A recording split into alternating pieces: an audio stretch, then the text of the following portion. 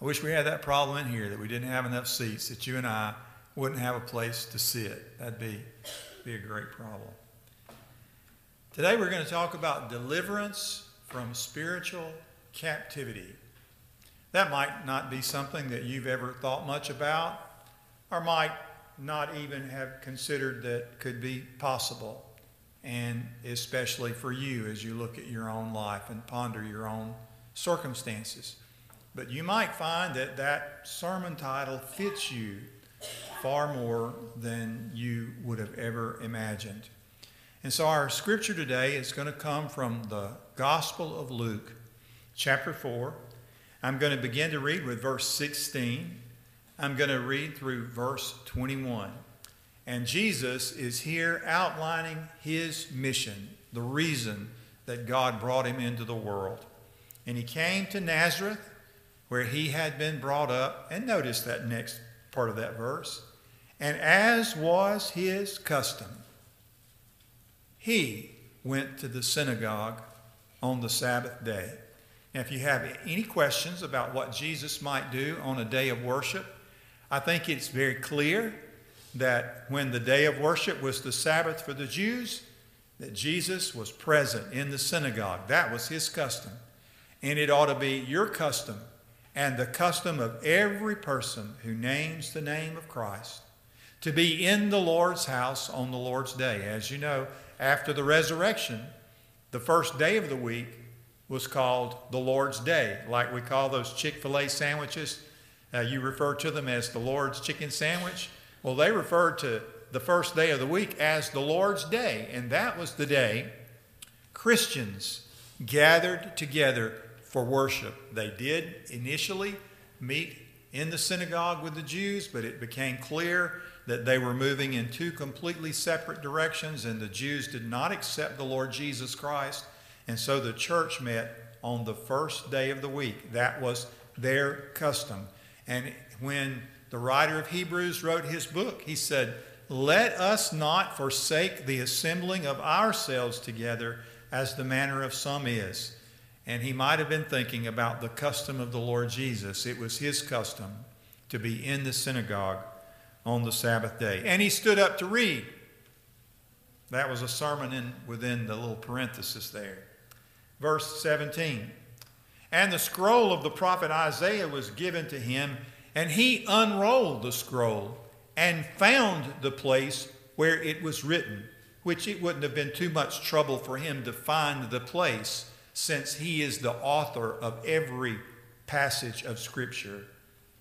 And he read, "The Spirit of the Lord is upon me, because he has anointed me to proclaim good news to the poor. He has sent me to proclaim liberty to the captives and recovering of sight to the blind, and to set at liberty those who are oppressed, to proclaim the year of the Lord's favor." And he rolled it up and gave it back to the attendant and sat down. And the eyes of all that were in the synagogue were fixed on him. And he began to say to them, "Today this scripture has been fulfilled in your hearing." Now, what we have to do is we look at that passage of Scripture that Jesus read from. We read it in the New Testament. We have to go back to the Old Testament because he's reading from the Old Testament. What was the context? What was going on in the life of those people? They were living in captivity. That's where that verse comes from. People were living in captivity. They were living in captivity because they had lived distant from God. It was very much a physical captivity, but they were living in a physical captivity because of an even more serious spiritual captivity that existed in their lives. And so we come to our first point, and that is living distant from God always leads to some sort of spiritual captivity. That's just a principle that is obvious in the Scripture. Let me give you an illustration. From the book of Proverbs, chapter 5, verse 22. The Bible says, "His own iniquities Or we could say your own iniquities, my own iniquities, his own iniquities will capture the wicked. And he will be held with the cords of his own sin. Captured and held, that's captivity. Sin has a way of ensnaring us, entrapping us, entangling us, and enslaving us. You may not be in a physical prison as you listen to this message, but you could certainly be in a spiritual one. There's another passage of Scripture from 2 Timothy chapter 2, verses 24 through 26. Paul writing to Timothy, telling him about how to be a pastor, and he said, Timothy, the servant of the Lord must not strive, but be gentle unto all men, apt to teach, patient, in meekness, instructing those that oppose themselves, if God peradventure will grant them repentance to the acknowledging of the truth, so that they may come to their senses and escape from the snare of the devil, having been held captive by him to do his will. You see, it's very possible today that somebody in this service or somebody listening to this service could be held by the cords of their own sin, could be a captive of not only sin but Satan, and be held captive to do the devil's will. Think about it. The devil wants you for his amusement. One of the saddest stories in the Old Testament is the story of Samson, that mighty man, that superman of the Bible, as you know, who was a superman that the Spirit of God came upon him mightily, and he was able to do things physically that no other man could do. And he had the potential of being a great man of God, but he was drawn away by sin. He became a captive to sin, so much so that ultimately God allowed the enemies of his people, the Philistines, to capture Samson. And they gouged out his eyes, and they made fun of him. They mocked him. The Bible says they made sport of him. There is nothing the devil would like more to do in your life or in mine than to make a mockery of you, to make fun of you, to see you become held captive by your own sin, entangled, ensnared, enslaved by sin, and held captive to do his will so that he could make sport of you. So the second thing that we need to say is that sin brings a captivity from which only Jesus can provide deliverance. There is no other way of escape. There is no other freedom. So Jesus said, I am come to proclaim deliverance to the captives and to set at liberty those who are oppressed. You can make a New Year's resolution. You probably already have from time to time. And say, I am not going to do that anymore. I have some things that I'm not going to do anymore. I have some things I'm not going to say anymore. Some things I'm not going to think anymore. Some things I'm not going to watch anymore. Some ways I'm not going to live anymore. And you've not been able to keep your own resolutions because there is no deliverance from spiritual captivity outside the deliverance which the Lord Jesus Christ brings. You don't have the capacity to lift yourself up by your own spiritual bootstraps and bring about change in your life. So how is it that I can be free from spiritual captivity? First, you have to recognize your own captivity. That's the first step. Now, these people in the Old Testament, when Isaiah was writing, they knew they were in captivity. They no longer lived in the promised land.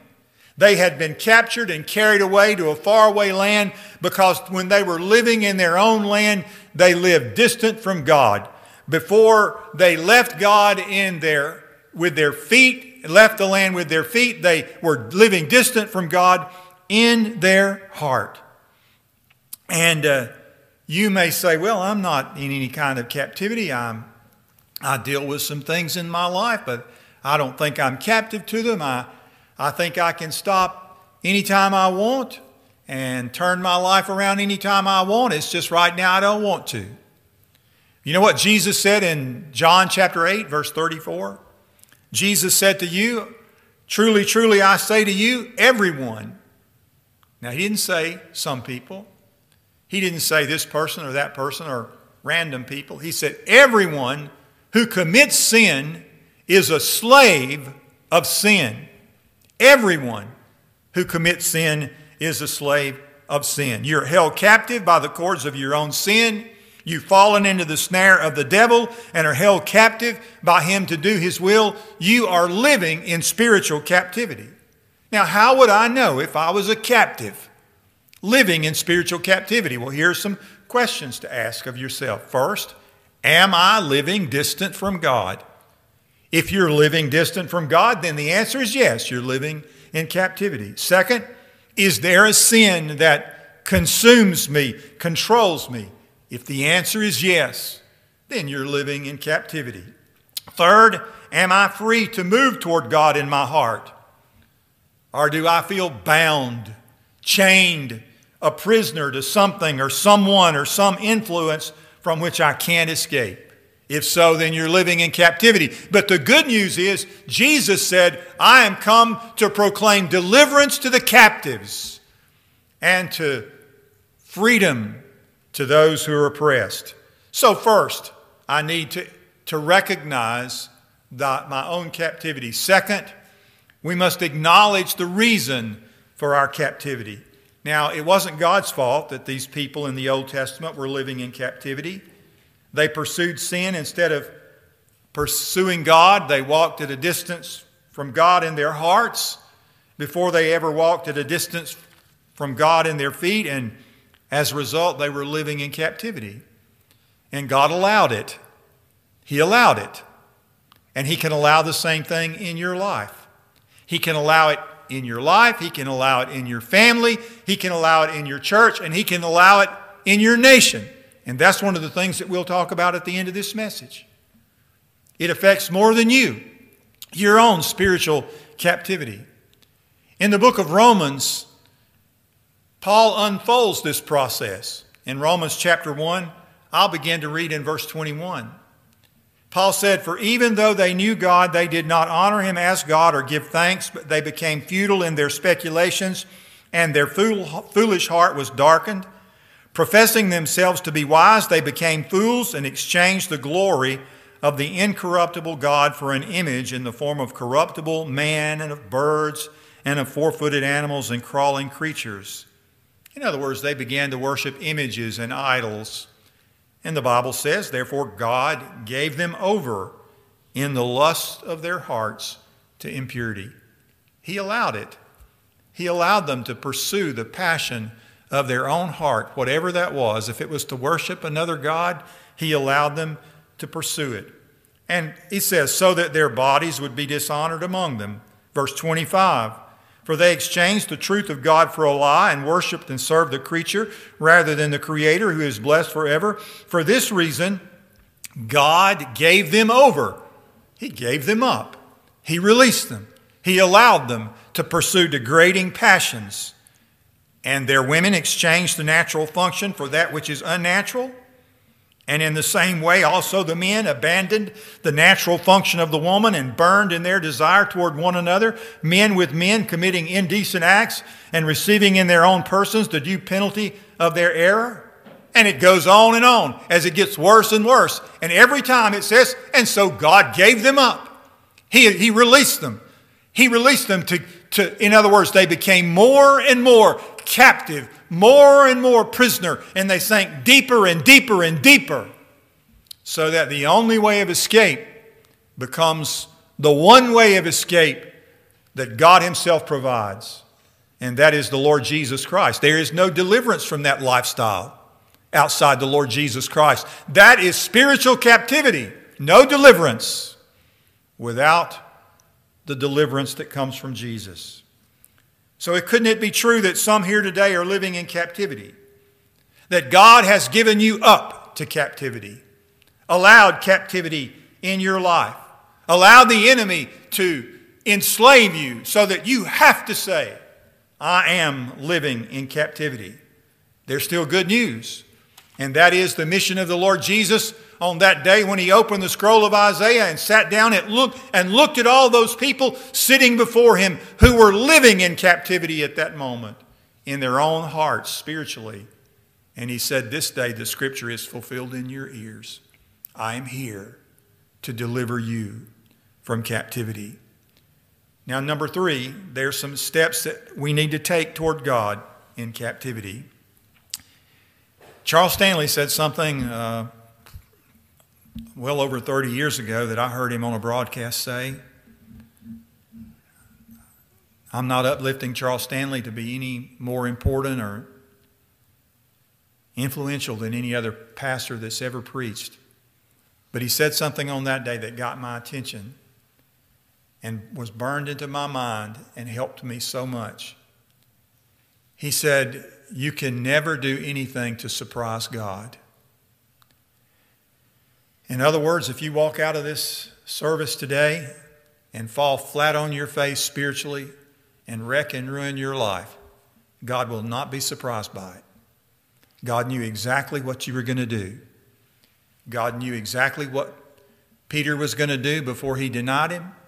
He knew exactly what Judas was going to do before he betrayed him. And God is never surprised by our failures or by our faults. He is well aware of them and plans for them. God knew his people would go into captivity. So in Deuteronomy chapter 30, verses 1 through 3, the Lord said this, so it shall be when all of these things have come upon you, the blessing and the curse which I have set before you, and you call them to mind in all the nations where the Lord your God has banished you, and you return to the Lord your God and obey him with all your heart according to all that I command you today, you and your sons.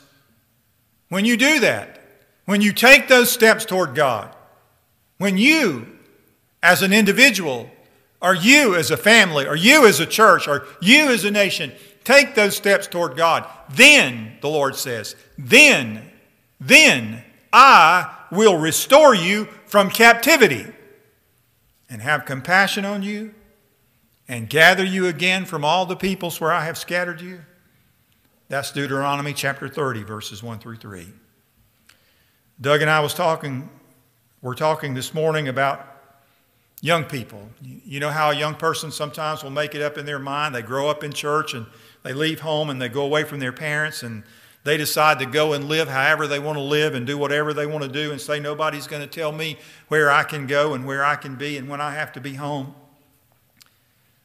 And before long, they wind up like the prodigal in the story of the prodigal son who went out and basically wanted to live that way and didn't want to be around his own father. And he wasted everything he had and spent it all and wound up enslaved not only by his sin, but he became a slave to a pig farmer. And he came to his senses and he said, I have a father at home, and what I'll do is I'll get up and I'll go to my father and I'll say, Father, I have sinned against heaven and in your sight and am no more worthy to be called your son. But he didn't just think that. He didn't just say that. He got up and he took steps toward home. And that's exactly what has to happen in our lives. We have to take steps toward God. And when we get there, we will find God saying, I knew what was going to happen to you. I was fully aware of what you were going to do. I am not surprised by any fault or failure in your life, by any sin in your life. Here I am, come home. I've got a robe for you. I've got shoes for your feet. I've got a ring for your finger. Let's rejoice and be glad that now you're home. God wants you home. That's the mission of Jesus, to bring you home, to restore you from captivity. But you have to take steps toward God. You have to hear his call and take steps. Finally, we have to understand the corporate nature of captivity. You know the story of Daniel, Shadrach, Meshach, and Abednego. The reason their story is in the Bible is because they were living in captivity. You say, I thought they were fine young men. What were they doing living in captivity? Because when their daddies went into captivity, into the captivity of sin, they took their children with them.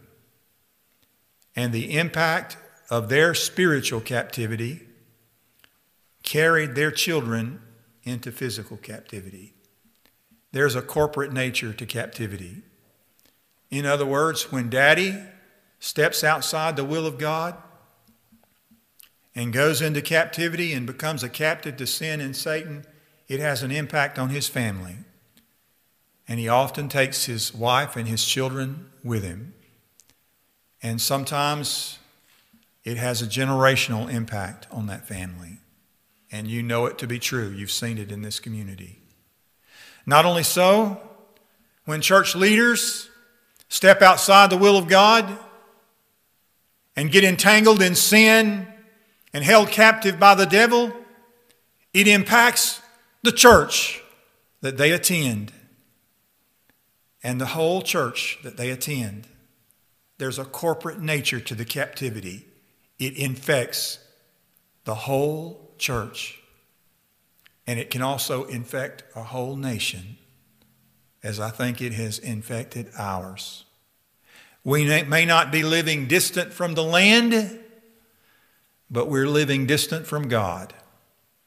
And as a result, we're seeing the unfolding of a captivity that's coming upon our nation. Now, there's only one remedy for that. Daniel, like Jesus picked up the scroll of Isaiah, Daniel apparently had the scroll of Jeremiah. And he was also aware of the book of Deuteronomy. But as he read the book of Jeremiah, Daniel said, we're only supposed to be here 70 years. What are we doing still here? Why are we still here? And this is what he said in Daniel chapter 9, verses 13 and 14. As it is written in the law of Moses, all this calamity has come upon us, yet we have not sought the favor of the Lord our God by turning from our iniquity and by giving attention to your truth. Therefore, the Lord has kept the calamity in store and brought it upon us. For the Lord our God is righteous with respect to all his deeds which he has done, but we have not obeyed his voice. Now, while I remind you that the Lord wants to deliver us from our captivity, if I don't recognize it, and I have no desire for deliverance, and I don't take steps toward God and cry out to him for deliverance, neither me, nor my family, nor my church, nor my nation will be delivered. God will keep it in store. And it will, as you saw in the book of Romans, it just gets deeper and darker and deeper and darker until somebody finally says, what are we doing sitting in this mess? It's time for us to cry out to God. A verse that's intrigued me since I was a young person, I've always thought about it, is Job 42:10. The Bible says, and I'll let you come to your own conclusion about everything that it means because it's related to the book of Job, but this is what it says. And the Lord turned the captivity of Job when he prayed for his friends. When you go into captivity, you always take somebody with you. You've seen that happen. One young person goes into sin, they draw another person into sin with them. One man goes into sin, he draws his family or even another man with him. But the other side of that is when you answer God's call to be free from that captivity through the Lord Jesus Christ, you will bring somebody else with you who is watching your life. And they will say, if the Lord can deliver him, perhaps the Lord can also deliver me. Let's pray.